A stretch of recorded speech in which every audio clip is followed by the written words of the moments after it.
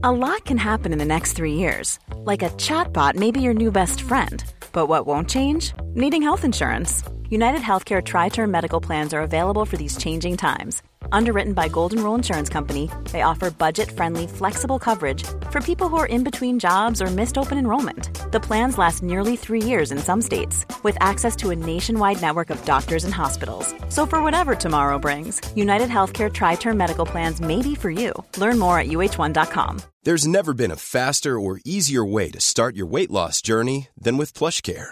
PlushCare accepts most insurance plans and gives you online access to board-certified physicians who can prescribe FDA-approved weight loss medications like Wegovy and Zepbound for those who qualify. Take charge of your health and speak with a board-certified physician about a weight loss plan that's right for you. Get started today at plushcare.com/weight loss. That's plushcare.com/weight loss. plushcare.com/weight loss. Everyone knows therapy is great for solving problems. But getting therapy has its own problems too, like finding the right therapist, fitting into their schedule, and of course, the cost. Well, BetterHelp can solve those problems. It's totally online and built around your schedule. It's surprisingly affordable too. Connect with a credentialed therapist by phone, video, or online chat, all from the comfort of your home. Visit BetterHelp.com to learn more and save 10% on your first month. That's BetterHelp, H-E-L-P. All right, I reckon we kick this off. Let's do it. Okay, here we go. Rational fear contains strong, coarse language and traces of nuts. Rational fear recommends listening by an immature audience. Tonight, Saudi Arabia admits that the Khashoggi killing was the wrong way to go about creating a hit true crime podcast. And the Australian government is planning on removing children from detention centres on Nauru and Manus Island. But not until the federal election is called, so people can remember what good blokes they are. And with the US midterm elections around the corner, we give you the top 5 places to watch the Second American Civil War. Coming in at number 1, the Southern Hemisphere. This is the show that's scarier than your uncle's Facebook feed. This is A Rational Fear.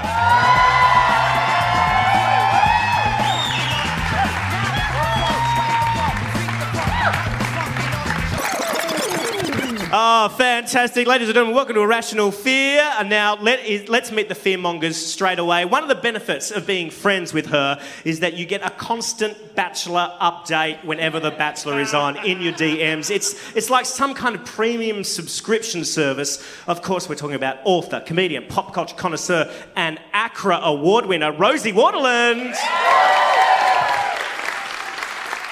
Rosie, tell me, what are your other premium services you give out when you're friends with you? Well, not when you're friends with me, but even when you follow me. I've had a few audience members come up to me tonight and ask me how my eye is, because I give health updates on all my social media channels, and I've had an injured eye this week. So if you want TMI about all my issues... That's actually great for me. I don't have any grandparents left, so this is like a really... It's really lovely. It's actually very similar to what it was like when she was alive. Yeah. The connection between you and people you've never met before is really beautiful and strong. Like and subscribe. Our next fearmonger is monging for the first time. She's a writer, broadcaster and journalist, and is the host of Arvos and Agenda on FBI Radio. She is Tanya Ali. Hello. Tanya, as a young person of colour in Australian media, what is the best opportunity you see out there? Well, Dan, I mean, as a person who feels very under-deserving of being on this incredible panel, and not a very funny person in general... Neither are we, it's like okay. That is an opportunity as a young person of colour that I probably wouldn't have gotten if I wasn't a young person of colour. No shade. Hey-o. Dan like only recently became a person of colour. He, excuse me, Dan Illich. Yeah, Dan changed his when I name met him, to it was Illich. Illich, and I met Dan Illich from Bondi, but... Excuse me, Dan tips. Illich from Sydney's Greater West. Beecroft. All right, he's one of the founding fearmongers of Irrational Fear, and he's back because someone really good couldn't make it. Since his last time on Irrational Fear, he's gone on to write for Gruen, The Weekly, Tonightly, and Tomorrow Tonight, and got engaged to a national treasure. It's James Colley. James, you have done so well since you left Irrational Fear. I highly recommend it. You've really come to the big leagues, Tanya. This is where it all happens. And next is a man who gets stopped 3 times an hour on Halloween by people making the same Where's Wally joke. We're just lucky we found him first. It's Triple J Drive's Lewis Hobber.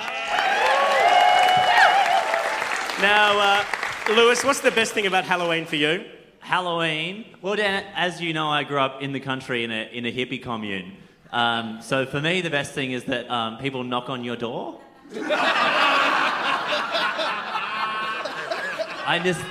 It's still a novelty for me. And finally, I'm your host, comedian, director, and regularly fired TV producer, Dan Illich.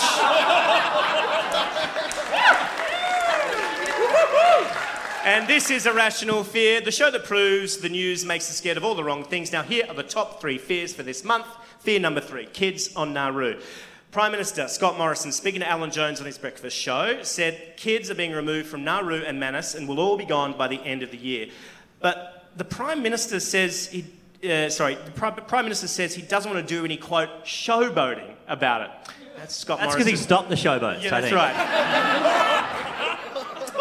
This is strange because, he said this to Alan Jones, who we all know is the real Prime Minister. No, it's strange because at the same time, the federal government is in court with human rights lawyers trying to prevent children being relocated off Nauru and Manus to Australia. It's almost like they're trying to deceive us.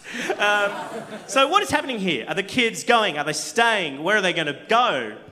James? Oh, well, I think they will come here, but it's not as a matter of compassion. It's because Scott Morrison is interested in finding a new kind of trauma to deliver upon them, so he's separating them from their parents.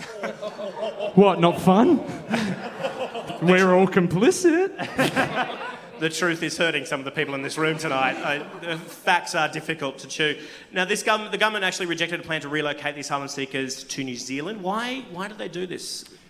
Well, it's just because Nauru is such a beautiful place. We all heard the Minister from Warringah this week talk about why would you go to the home of Lord of the Rings when you could go to Nauru? It's a tropical paradise. He actually said it's a very pleasant island. It's very pleasant if you like hellscapes made out of pigeon poo. Because that's what Nauru is. Also, Bowral's nice, but being in the prison in Bowral isn't nice. What's the future for these kids, do you think, Rosie? Look, I feel like ScoMo, #ScoMo, ordinary bloke, isn't going to rest until he decides where to place them via some kind of Hunger Games fight to the death situation. Come on, it's not me, it's them. Isn't, New Zealand kind of perfect, though? Because they've already built massive sets for people about this tall. It's true. It's all set up. It's all set up. Let's move on to fear number 2, shall we? Fear number 2. Scott Morrison thinks he's people. In an attempt to be the country's cool school camp counsellor, the Prime Minister, ScoMo, has taken to doing casual videos of himself with one leg up on a chair with his nuts facing forward, or flipping through his iPhone, or in the back of a car. Or this week, the freshest of all our Prime Ministers even stole a meme from Bob Hawke by sculling a schooner of beer at the cricket in Canberra. Look, it's my honestly held opinion that normalisation can become a problem. Look at Bill Shorten. I mean, he's tried to be normal for the last 10 years, yet the man has all the personality of a broken salt shaker. It's just who is this guy? It doesn't take much for normal to become a normie, or average to become very average, or when all you want is people to say, he's just an ordinary bloke. It doesn't take much to turn that into, yeah, he's a pretty ordinary bloke. So my question for you folks is, what should Scott Morrison do to endear himself to the everyday person? Tan? Well, Tony Abbott did it first, but that doesn't mean that we can't have that happen again. So you take an onion. He knows what to do.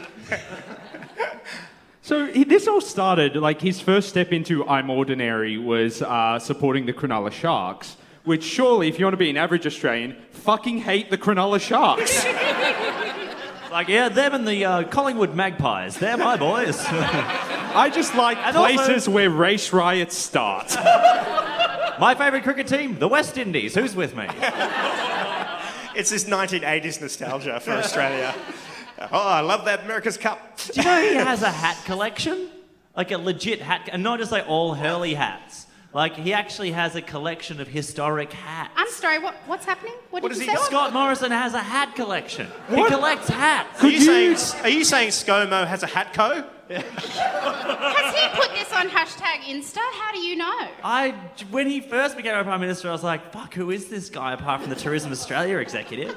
I was like, fuck, what is it? And one of his top 3 facts is like he collects hats. Like, if you want to be normal, step 1, don't collect shit. It's weird. I would love to see a documentary with Rosie going over to Scott Morrison's house, going through the hat collection. I want to see those hats. I feel like it'll be me and... Who was that rapper that he got in with? ScoMo. Oh, that was Fat Man Scoop. Who's that rapper? He's going to go to his show. Fat Man Scoop. See... ScoMo and Fat Man. We had Fat Man like Scoop this. on our show a year ago, right? It was this fucked up thing where we do this thing where at our radio station we do a one-night stand each year where we do like a gig in the middle of nowhere and we take a bunch of Australian bands out and we did it in Mount Isa, right? Mount fucking Isa. About as far away from anywhere as you can get. And on the same night, by coincidence, Fat Man Scoop was doing a show in Mount Isa. And we're like, the fuck is going on? So we got Fat Man. We were like, let's get in touch with Fat Man Scoop. We'll get him to come and do like an introduction to our big one-night stand thing. It'll be hilarious. And he did it because he'll do anything because he's Fat Man Scoop. And so when Scott Morrison was like, oh, Fat Man Scoop, you can catch me anytime. And then Fat Man Scoop was like, oh, I got you. And then he was just like, well, we managed to get Fat Man Scoop. I'm like, mate, we got Fat Man Scoop. Anyone can get Fat Man Scoop. Tweet him. He's around. Dan, next show, Fat Man Scoop on the panel. On the panel. Bringing it. Comedian Jack Druce has a newsletter. In his newsletter, he was talking about the time he found out about Scott Morrison becoming Prime Minister. And he said he was on a plane for 24 hours flying back from Europe. And he landed, turned on his phone, and he saw a news alert saying, Prime Minister Scott Morrison does bilateral with Fat Man Scoop. And he said, well, first of all, that's news. Scott Morrison's our Prime Minister. And Fat Man Scoop's relation to Australian politics is questionable. Fear number 1, climate change is bad again. This month, the Intergovernmental Panel on Climate Change handed down their latest report. And if you hate the cold, good news! It's only going to get a lot hotter around the world. The only place that's due to be colder is in the hearts of fossil fuel industry executives. Perhaps the best headline for the oncoming apocalypse was from the Washington Post, who wrote, climate scientists are struggling to find the right words for very bad news. That was the headline. That's like the equivalent of my mum saying, the United Nations isn't angry, the United Nations is just disappointed. Look, we're not climate scientists, so what words should we use to help them out? Now, not using any swearing, I want you to kind of redefine the executive summary of the IPCC report using your own words. I reckon, because mostly the problem is boomers. So if you want them to pay attention, I would go with Mamma Mia 3.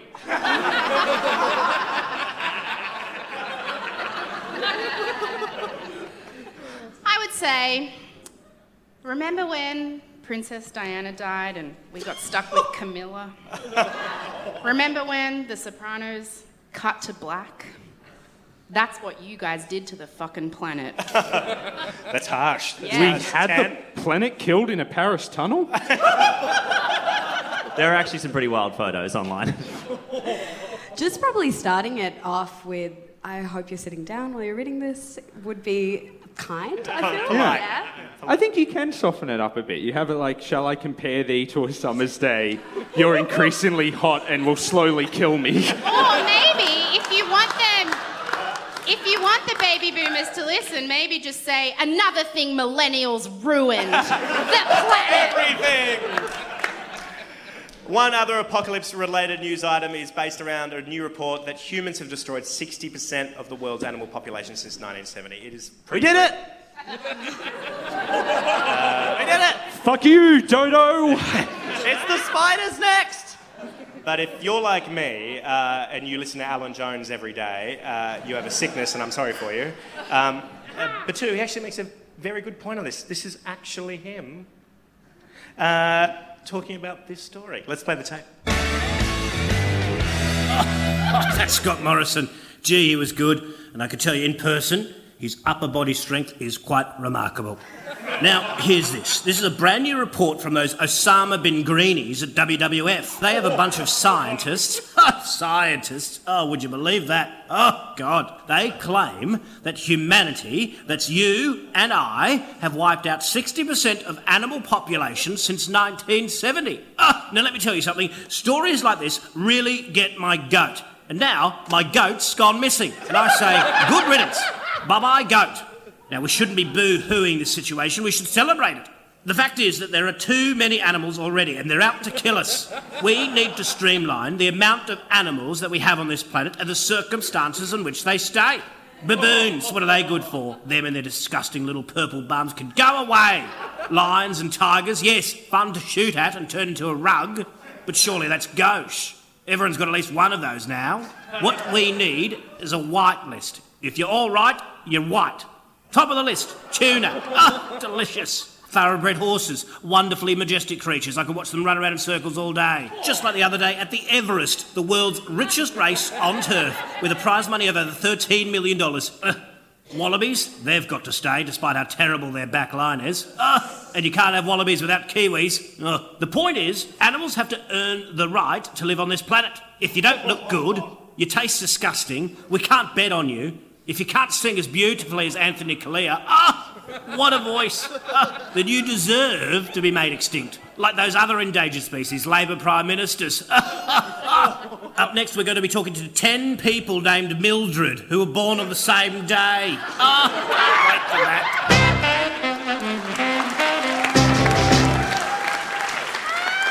You're listening to Irrational Fear, Australia's most ordinary satirical comedy podcast. Your first fear monger for tonight is Rosie Waterland! Oh, he's making me stand.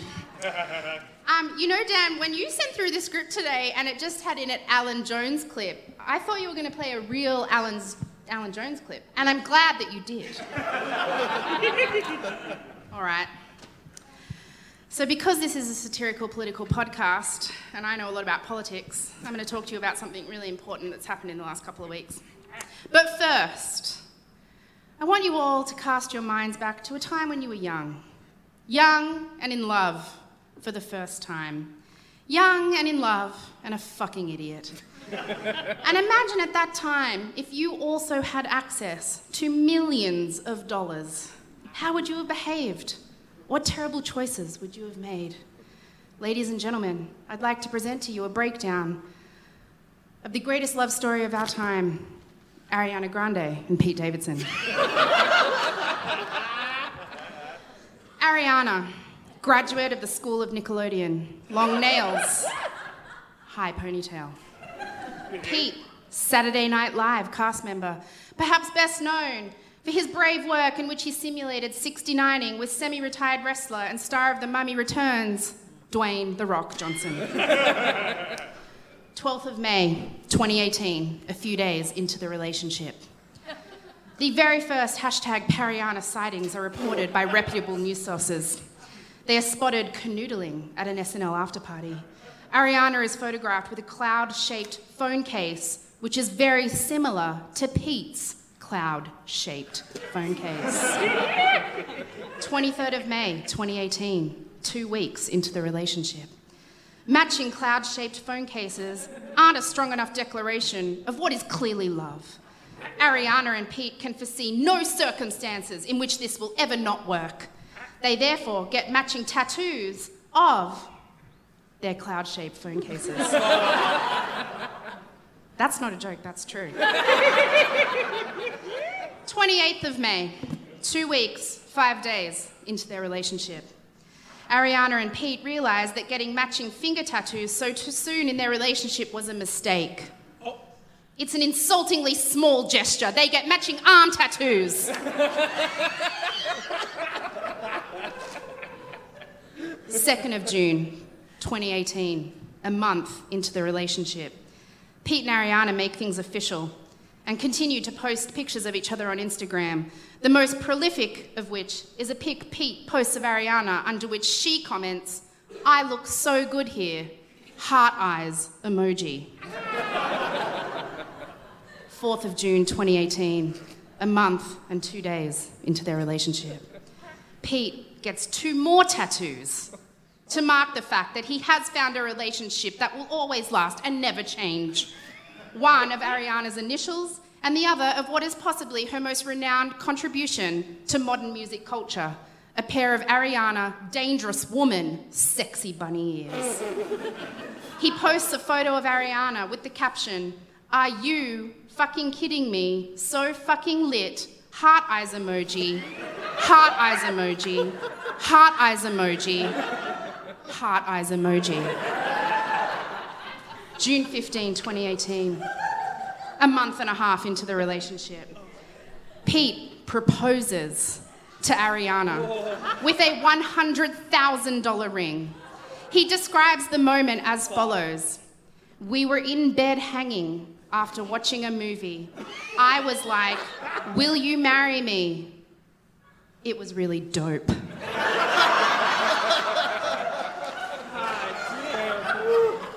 June 19, 2018. A month and a half and a few days into their relationship. Ariana releases her new album, which includes a song called Pete. When fans ask her if maybe she's moving too quickly, she responds, "I been the fuck through it, and life's too short to be cryptic and shit about something as beautiful as the love I'm in." She then hints that Pete has a 10-inch penis, and 1,000 opinion articles about the term big dick energy are born. None of which point out that young women and girls are encouraged by a patriarchal and misogynistic porn culture to make their male partners feel sexually praised and admired at all times, regardless of whether or not they actually have a 10-inch penis.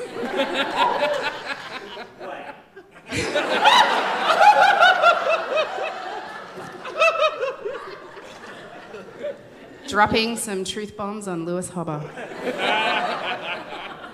June 20, 2018, a month and a half and a few days plus another day into their relationship. Sick of not having a permanent base to access that 10-inch penis, Ariana buys the two of them a $15 million penthouse in New York City. And in a reminder that they are just young idiots with lots of money, they post many photos showing the apartment has no furniture except for a bed, a television, a sound system, and a pig pen for the pig they adopted and named Piggy Smalls.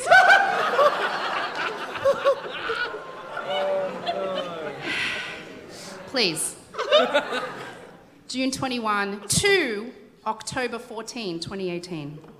More Instagram comments in which both of them always write the letter U instead of writing Y-O-U, which is so annoying to me, not because it's dumb, but because when you type the letter U, autocorrect corrects it to I because they think you're not an idiot and you're trying to write I, and then you have to go back and cross out U and put I, and then it corrects it again, and then you have to go back and put in U, and then autocorrect's like, oh, you are an idiot, so I'll do U, in which time you could have just written Y-O-U, but no, it looks cool to be semi-literate. Ariana spends every day wearing thigh-high boots, no pants, and a jumper with Pete's face on it. And feeling as though the two tattoos, $15 million penthouse apartment, engagement, and adopted pig weren't enough, she gets his name tattooed on another one of her fingers.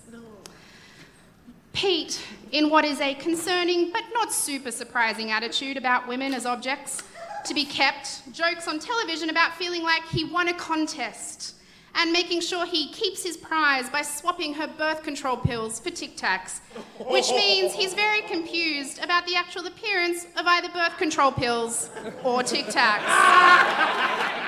He also points out that his dick is around Ariana, and I quote, forever hard. Sorry, Mrs. Illich, who was in the audience this evening. She really liked the Biggie Smalls reference. Nobody can resist a good pun. October 15, 2018, 5 months and 2 days into their relationship. Well, it turns out, my friends, that forever hard isn't always forever. TMZ reports that despite all the tattoos proving that this young love was always going to last, the couple have split. Apparently, the stress over the tragic sudden death of Ariana's ex-boyfriend, rapper Mac Miller, was too much for the definite soulmates. Because, and this evidently came as a shock to the lovebirds, when your early relationship bubble bursts and you come up against the absolute dumpster fire that is the reality of life, 90% of the time what you thought was true love is actually just a guy who won't pay for anything and thinks that birth control pills look like Tic Tacs. Both Ariana and Pete begin covering their tattoos.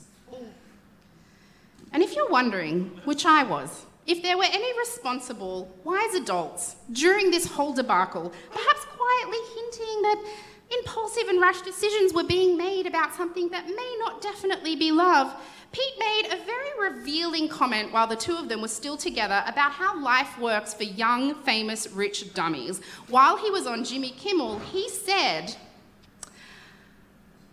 "We were at home and Ariana was like, 'I want a pig.' And an hour later, it was just there." November 2. Today. 2 p.m, 18 days post-breakup. An SNL promo featuring Pete jokingly proposing to a woman he's never met goes viral in minutes.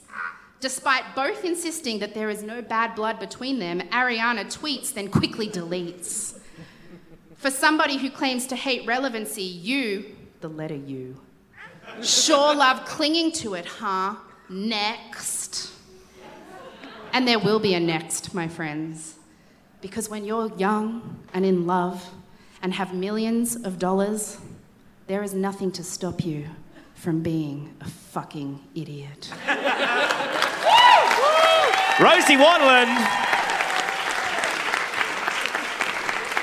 So, Tan, let me ask you, if your relationships were international news, what would you have to be embarrassed about?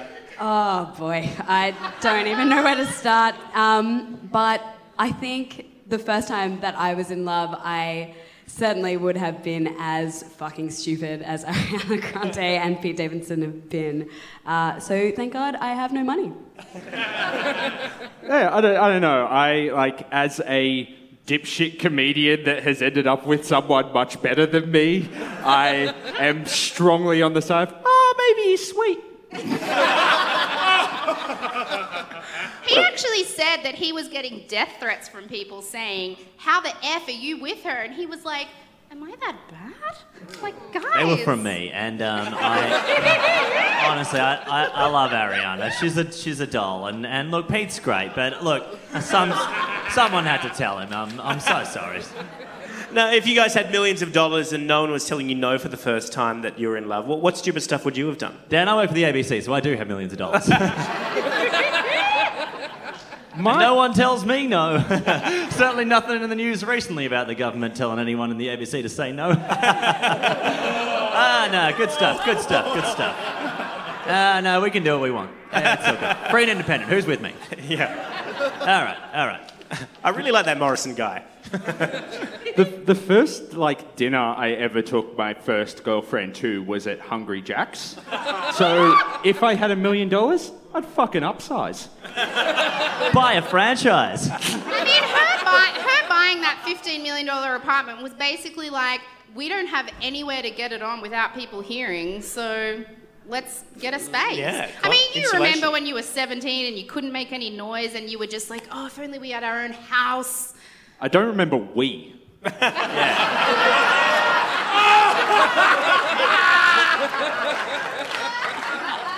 Irrational Fear, Australia's #1 source of fair dinkum satire. Irrational Fear. Damn, son, where'd you find this? Up next, Tanya Ali. Hello. We are going to pivot a little from celebrity romance to Australia's absolute #1 favourite topic, race.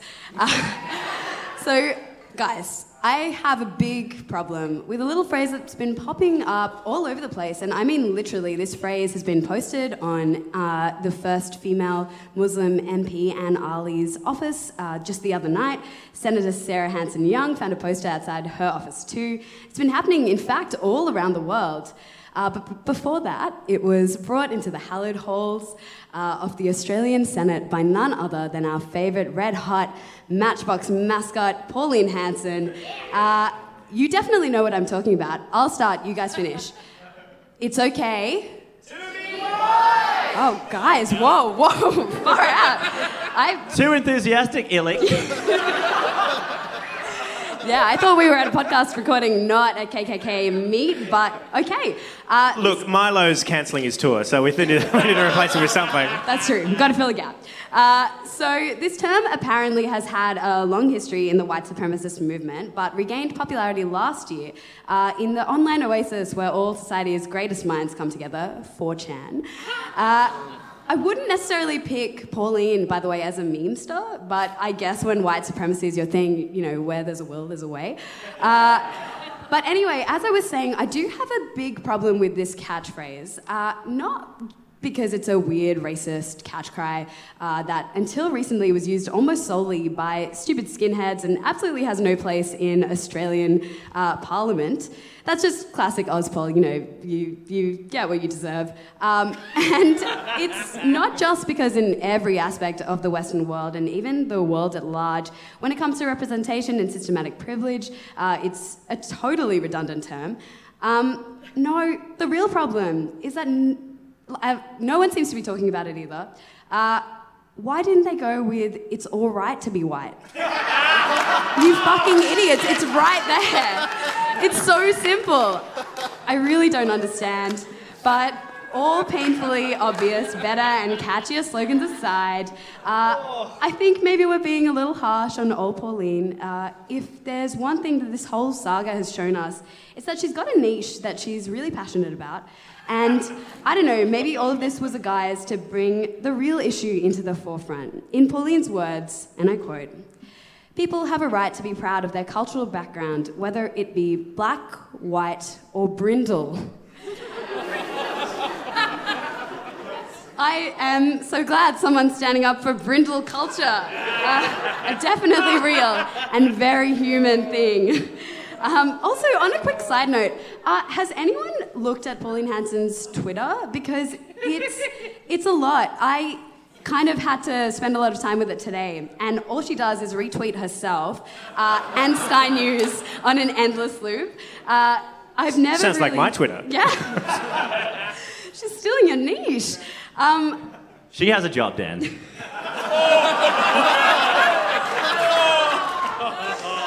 So, just in a bit of a tangent, today Pauline Hanson tweeted a picture of a box of tissues with the words, "Dear at Sarah in the Sen 8, that's Sarah Hanson-Young's Twitter handle, I heard that you were very upset and wanted to help, so I had my office send these over to you. I do apologise though, I could only find them in white. Best wishes, Pauline Hanson."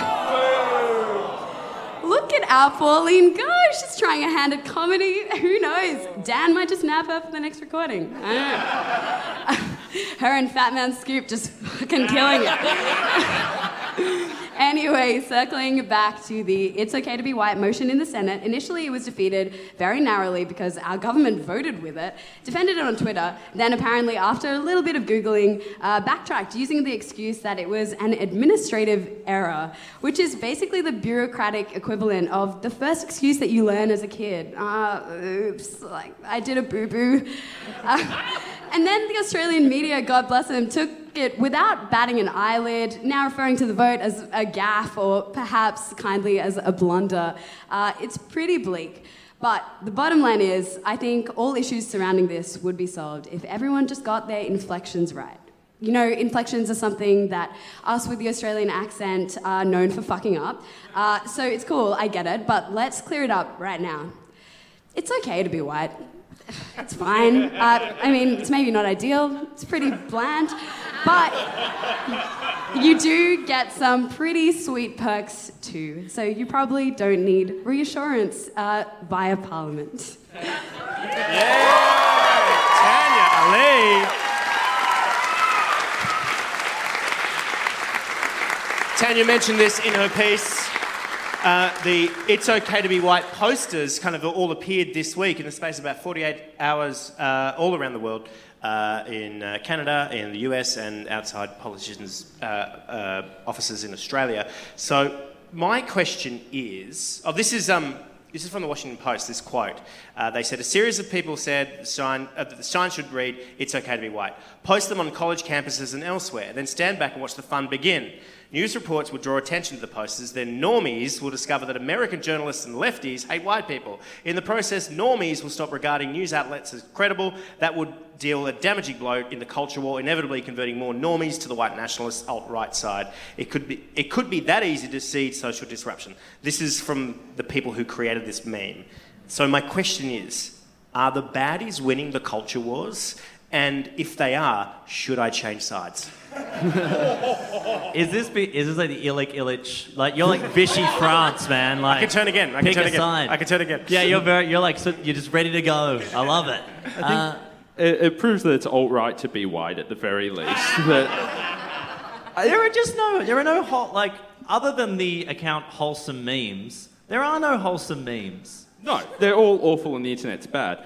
But I think everyone should follow wholesome memes, by the way. It's fucking adorable. Often, I wake up in the morning and I want to cry, and I just open up wholesome memes. And what's remarkable about this is imagine having, and a vast majority of this audience can, myself included, imagine having all the cultural power for thousands of years, and then still needing to show up and be like, actually, we're cool, and you should stop picking on us because it's hurting my fifis.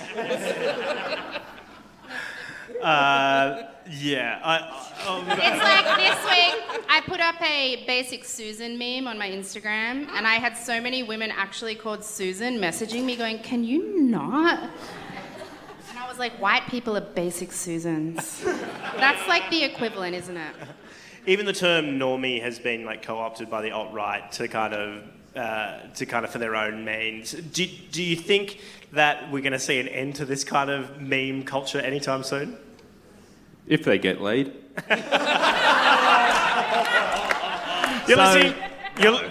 You're listening to Irrational Fear, the show where you're missing out on the Taylor Swift concert right now. That's you!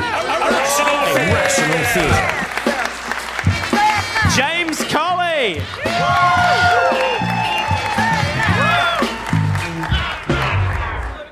It is good to be back. Hello. All right, let's go. It sounds like a horror movie. The sun goes down, a blood moon rises, a siren blares a warning around the Sky News studios. The actual journalists grab their bug-out bags and run for the door. David Spears trips and falls to his knees. The others hesitate, but they know he's already dead. They scamper for the exits, barring it behind them. There can be no mercy here. These are the lawless Badlands. This is Sky News After Dark. The easiest way to describe Sky News After Dark is to borrow the old introduction from Whose Line Is It Anyway? Everything is made up and the points don't matter.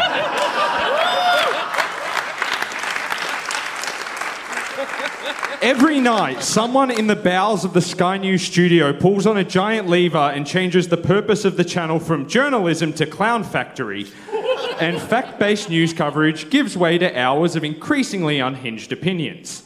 Now, Sky News After Dark is being broadcast on the WIN network, which potentially exposes it to a greater swath of Australians than ever, which is a huge win for Sky News, who recently lost one of their major audience demographics, people forced to watch it while waiting for a train. And now, when I started writing this piece, and I will say as late as about midday today, the real winner of this change seemed to be Outsiders. Now, if you don't know Outsiders, it is a show hosted by, well, show is a strong term, but it is a program hosted by Rowan Dean and Ross Cameron. And it's a bit like if Statler and Waldorf from The Muppet Show tumbled off the balcony a few times, but carried on presenting. Outsiders began as a vehicle for Mark Latham to more efficiently port raw sewage into the minds of people sitting in a Qantas club. Latham was then removed from the show and proceeded to create his own garage version of the program, like that episode of Seinfeld where Kramer tries to run the Merv Griffin show out of his living room. You think this would be the death knell for the Outsiders, but they defiantly pushed on with Latham's backup singers, Rowan Dean and Ross Cameron. Together, this dynamic duo built Outsiders from a small joke of a program to a medium-sized joke of a program. Outsiders could boast the lofty heights of Sky News After Dark program least attached to reality. In their final weekly show before they managed to move to the daily topics, they fit in the following topics. The majesty of the moon, the history of flight, Trump's genius, taxation, Colin Kaepernick, Trump's accomplishments, a borderline infomercial for Bitcoin, renewables from Japan, the Wentworth by-election, Margaret Thatcher's ladies not for turning speech for some reason, a weather segment dedicated to the global warming pause, South African farmers, the trendiness of mental health funding, Kanye West, who they claim to be a huge fan of but have never once pronounced his name correctly, and a review of the 1997 film Pause, in which Billy Connolly voices a computer-savvy dog.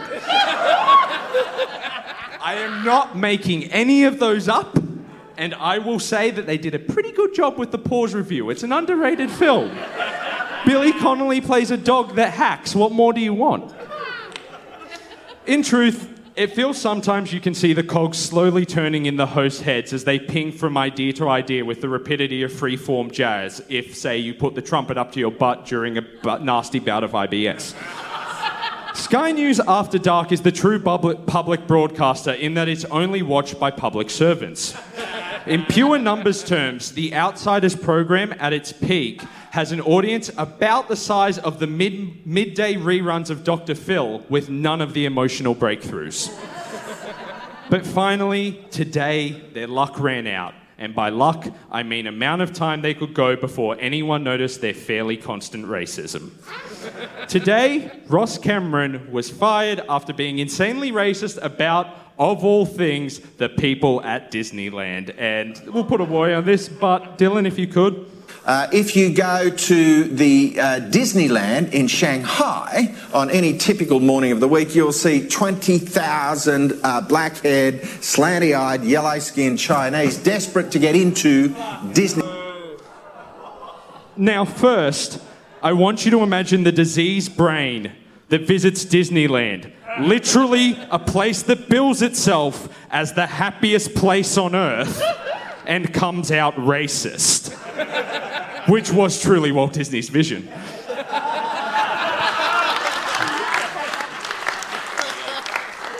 And then the part that is particularly Ross Cameron about this, he was at the Shanghai Disneyland angry that there were Asian people there. Ross Cameron, my dude, go back to where you came from.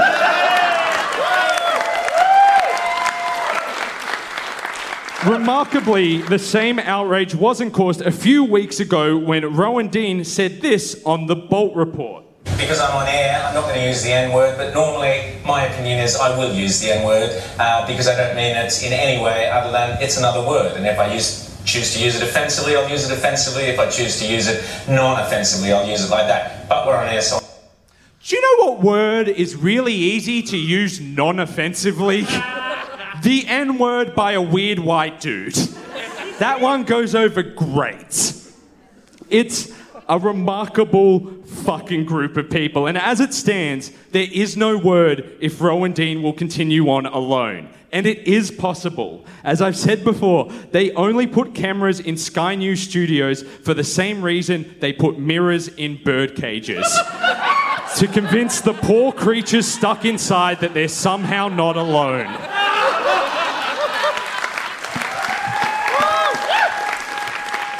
But now, after today's events, this piece has turned from a tribute into, as John Oliver called it, a fuck eulogy. Two outsiders who bravely, week after week, entered a battle of wits unarmed. Hearing the outsiders tell you their ideas are dangerous came with the same promise as the new kid who just pulled his wheelie bag into the high school auditorium, telling you he's actually really cool. But now, like that child after copping the slightest whiff of peanut butter, Outsiders is dead. But in its death, it still provides a look into what Sky News After Dark truly values. They're not the voice of the political outsider, they're not the voice of real Australia. They're just another sad vestige of ongoing culture wars, parroting the same dead lines of argument, fact-free, cherry-picked science, and nonsensical, meandering opinions. They have gone from strength to strength as the network moves each night to eat up whatever credibility its actual journalists have built up during the day. And as a final message to Ross in particular, congratulations on fucking up the easiest job on earth.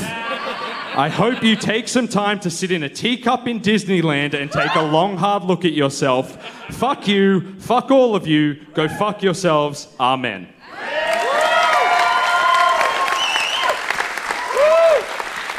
If you love that, you're going to love James Colley on stage talking with Nakia Louie tomorrow night. Sunday. Oh, Sunday night, right here. What time? I'm going to say 5:30. That's a good time to say. It just rolls off the tongue. Yeah. 5:30, right here on this stage. Two great Australian satirists. Are you fighting each other out to be the best Australian satirist? I think she'll kill me. She's got the numbers on the board. You're listening to Irrational Fear. We call out politicians earlier than Anthony Green on a by-election night. Hey, ladies and gentlemen, Lewis Harbour. Fear is rational. Hello!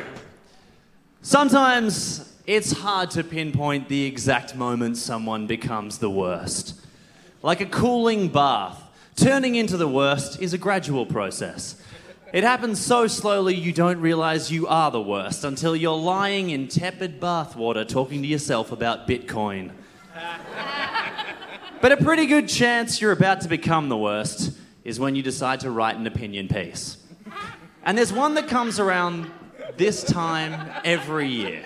Because if you listen to old people, the scariest thing this week was Halloween!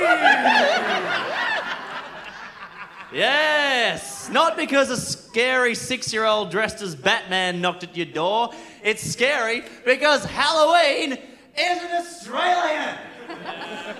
The headline of one opinion piece is that, are you clapping because you don't like Halloween? Oh wow, we're gonna have some fun, you and I. No, everyone's opinions are welcome here. You know that's not true. Oh. We've got a basic Susan meme in the front row here. No, look, to each their own. Ross Cameron's on next week. The headline of one opinion piece in the Fairfax papers this week read, "Don't come trick-or-treating at my house. I won't answer the door." Every year, some Karen or Doug laments the creep of Halloween into Australia, and they yell into their typewriter, "We will decide which holidays come to our country and the circumstances in which they come." We've closed our borders to refugees. Next, pumpkins. But Australians are scared of Americanisation. I got yelled at on Triple J this week, a young people station, ostensibly, for saying a bunch of. And they told me Australians are supposed to say lots of or heaps of. Now, I don't give a bunch of fucks about that person. Or their heaps of shit opinions. I just mention it to illustrate people are angry about the Americanisation of Australia, and they see Halloween as the nail in the coffin that they will not use as decoration. Now, obviously, these cultural traditionalists are less vocal about things like teaching Aboriginal language in schools. Their fight is to only celebrate festivals that we made right here at home, like our beautiful Australian white Christmas.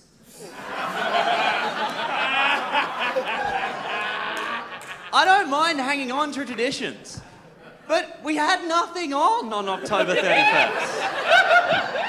The calendar was open. There was no Boxing Day test. There's no Melbourne Cup. It is during Spring Racing Carnival, but if anything, that gives you more costume options. You could come as Winx winning. Or instead of using your white bedsheet as a ghost, use it to hold up in front of a horse you're shooting in the head because it hurt its foot.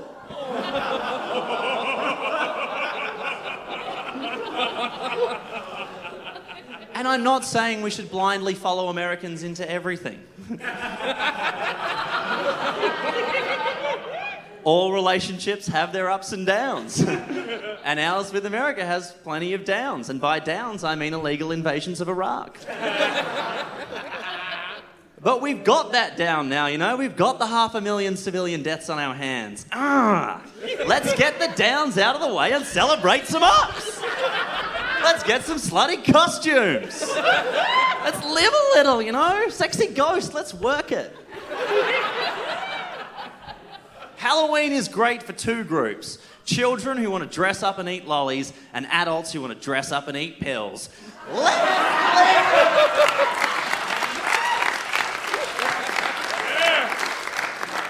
That's as much fun as either of those two groups can have. If people are worried about Americans taking over our holidays, let's give some back. Our countries always talk about free trade. Let's export our traditions to them. They've already picked up on our tradition of imprisoning children. Let's build on that. Let's trade them a holiday. Just think of what Americans would do with Anzac Day. Oof. A nationalistic celebration where even whispering something negative about your country's history sets off an orchestrated attack by the entire national media. America would love that, and it comes with biscuits.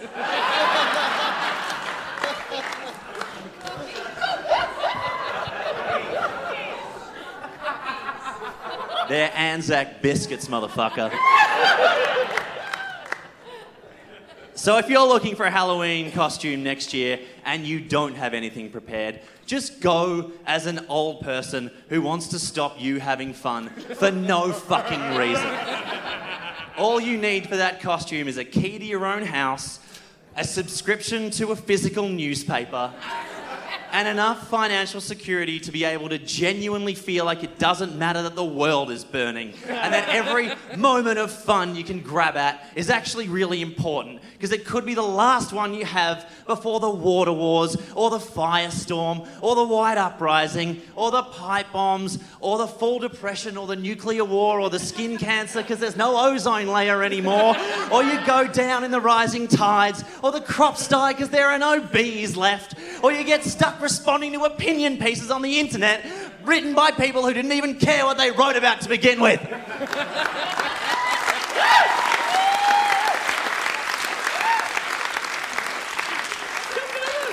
And if that doesn't work for you, slutty ghost. James, you've got some pretty strong feelings about Halloween. No, I think that it's a great tradition to bring here. And if you have like a child dressed as a ghost and you send it to the home of a boomer, that's their three biggest fears: the youth, death, and having to share their resources. Very spooky. Well, let's kick it off with our next segment. We're going to bring our interview guest up on stage tonight. Tonight, our interview guest has fast become one of Australia's most exciting tweeters. His day job is a fund manager in Singapore, but when the sun goes down, he just becomes just another relative of a former Prime Minister. And according to billionaire businessman Mike Cannon-Brookes, our interview guest tonight is a good guy with brains, and his heart is in the right place. Please welcome to the stage, Alex Turnbull.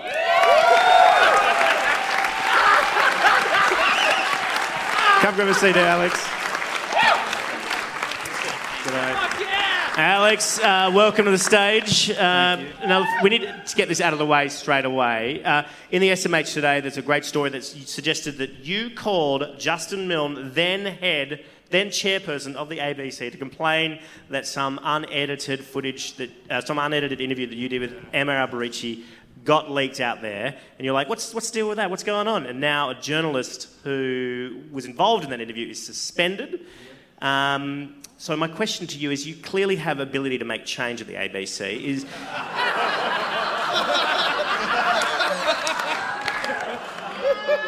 Is this part of your application for the role of managing director?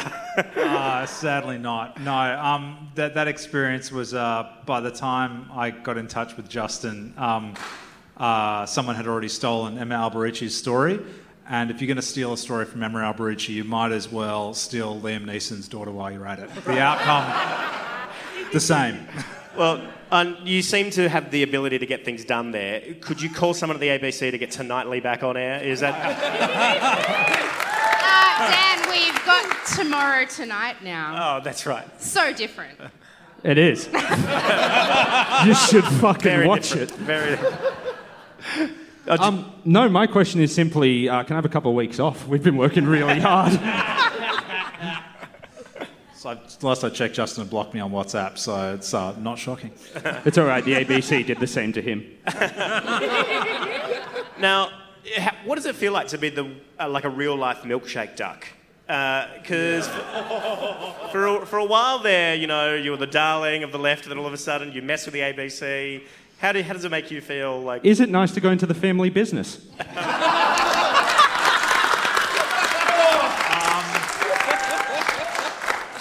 It was going to happen.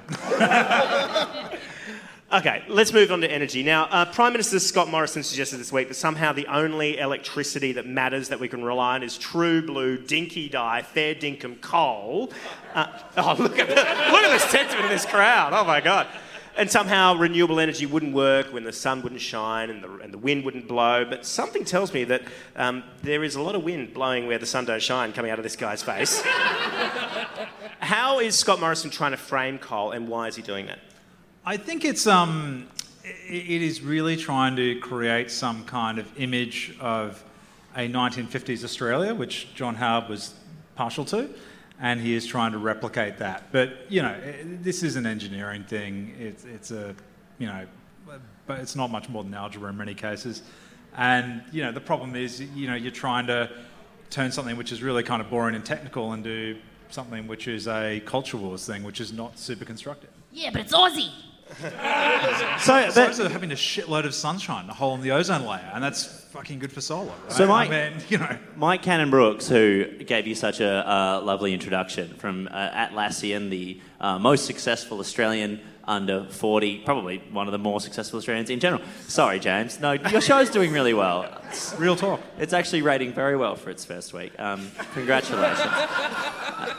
But so he's tried to do rebrand Ridgy-Didge Dinky Dye Energy just in the last few days. Do you think that'll work? He's tried to reclaim it as his own and set up the website, bought the brand.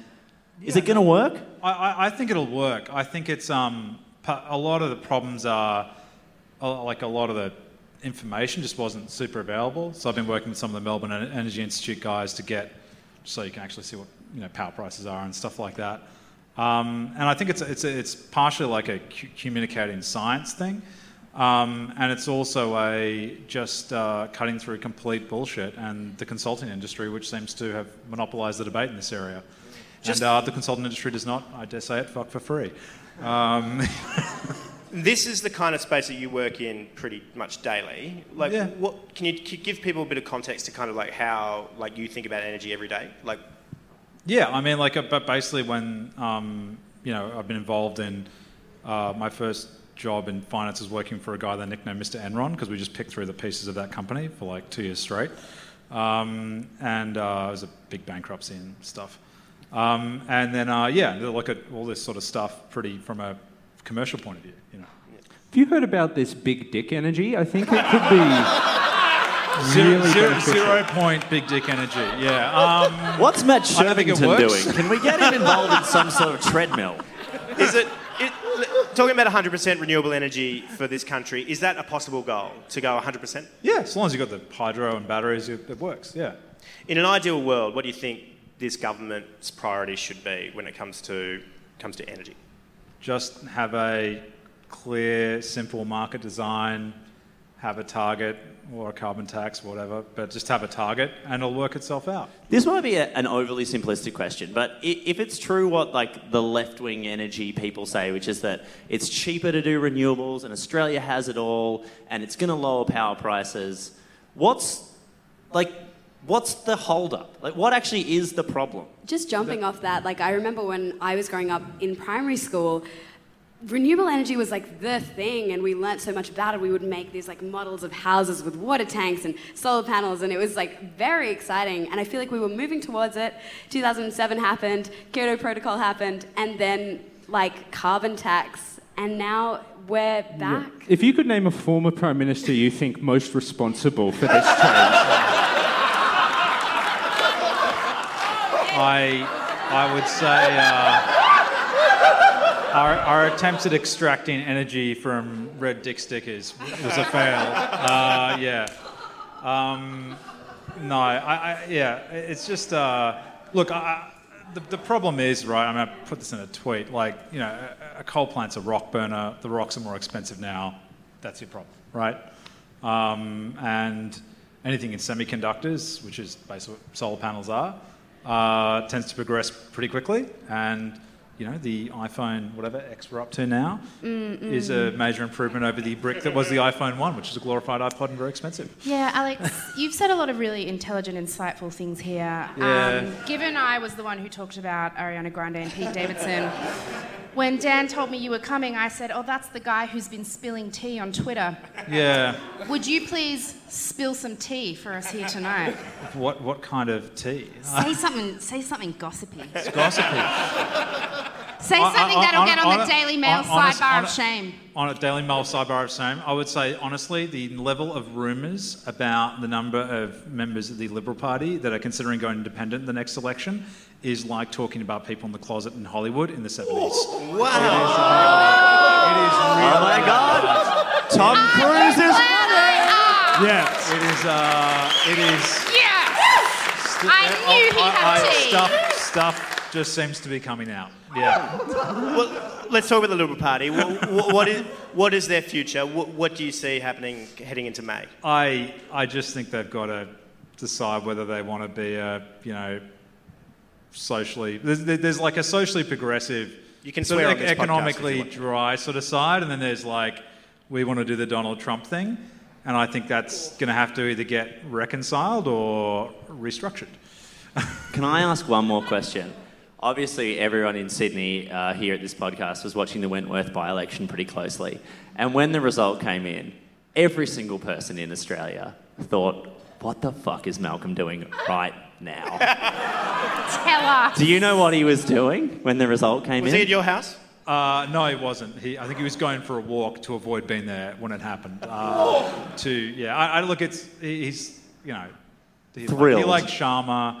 It's you know, I had pretty clear-cut feelings. I think his were not so clear. Yeah. Can I ask? There's like a famous story of when Gough Whitlam was dismissed, he went back to the lodge, and the first thing he did was order a fuck off steak dinner and sat there and ate it at like 11 o'clock in the morning. Do you know the first thing? Like, I had no idea. I wasn't there. Well, your tweets, Rosie was right, your tweets are pretty spicy fodder for news. Whenever you tweet, you know, news listen, and they, you know, repopulate it with think pieces, trying to guess what you're thinking, what that means for the electorate, particularly around Wentworth when that was happening. So what is it like to be the Alan Jones for millennials? Well, I don't have any good sponsorship deals yet. I'm into kilowatts, not catamites. You could rephrase oils ain't oils to be a progressive policy. Yeah, I don't know. Just resurrect Peter Garrett. He's better at it. When you tweet from Singapore, do you know like the reaction that is happening in Australia, or do you feel like quite distant from Australia when you're engaging? I initially got a long flow of complaints from people in the Liberal Party, and I think they've now reconciled that I've past the sort of event horizon of giving a fuck, so that stopped. I'm on the other side of the black hole. He's not coming back. Well, I mean, I don't know really, other than your tweets, what your politics are. Like, where do you stand? Who would you vote for?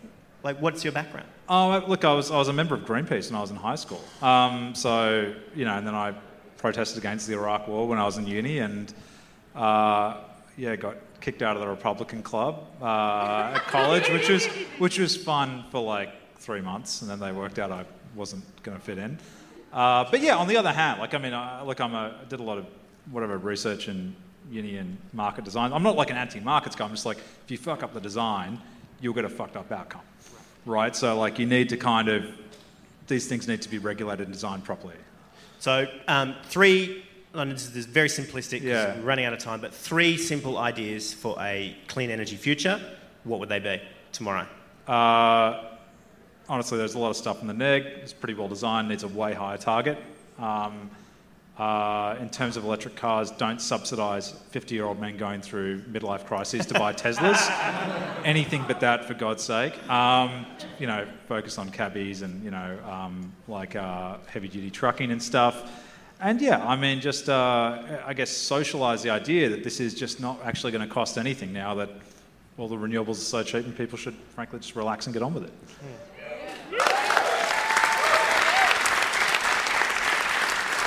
And on a also serious note, who in the Liberal Party is the biggest sook? Good question. In what sense? Sooking about which particular thing? Oh, they've got a lot, don't they? There's been a general sense of not coping since I have been enjoying private life. I don't know. It's one thing I would say is that it's been highly amusing for me. This is sort of a social experiment, right? To see how people who had engaged in non-stop terrorism for the last however many years are not coping with their own terrorism. So this is the problem, right? You've either got to work together, but if you want to freelance non-stop, it's no one's got a monopoly on that. You should run for a Warringah. There are so many other better people. It's like, what's that Jeremy Piven movie where everyone's trying to kill him? No, that's just his life. Smoking Aces. It's a bit like that. Please thank Alex Turnbull. Thank you. Stay here. Now, before we go, here's what you should be scared of next week. This Monday, Tony Jones is set to conduct Malcolm Turnbull's first ever exit interview on Q&A Human Resources Edition. Expect the former Prime Minister to answer questions like, how can we increase workplace morale? And Australia features on the front page of the international business magazine The Economist as one of the most prosperous nations in the world. That's right, America. We have 3 Guantanamo Bays. And Ross Cameron lost his job. Now that's comedy. Irrational Fear is recorded live in front of a rowdy bunch of the Giant Dwarf in Sydney. Please thank our Fearmongers tonight: Lewis Hobber, James Cosley, Rosie Waddle and Tanya Ali, Alex Turnbull, Dylan Bain on decks, and the Wacky Clips. It's hosted by me, Dan Illich. A big thank you to YACK Festival and the team here at Giant Dwarf. They do such a great job. Until next time, there's always something to be scared of. Good night! Dan Illich!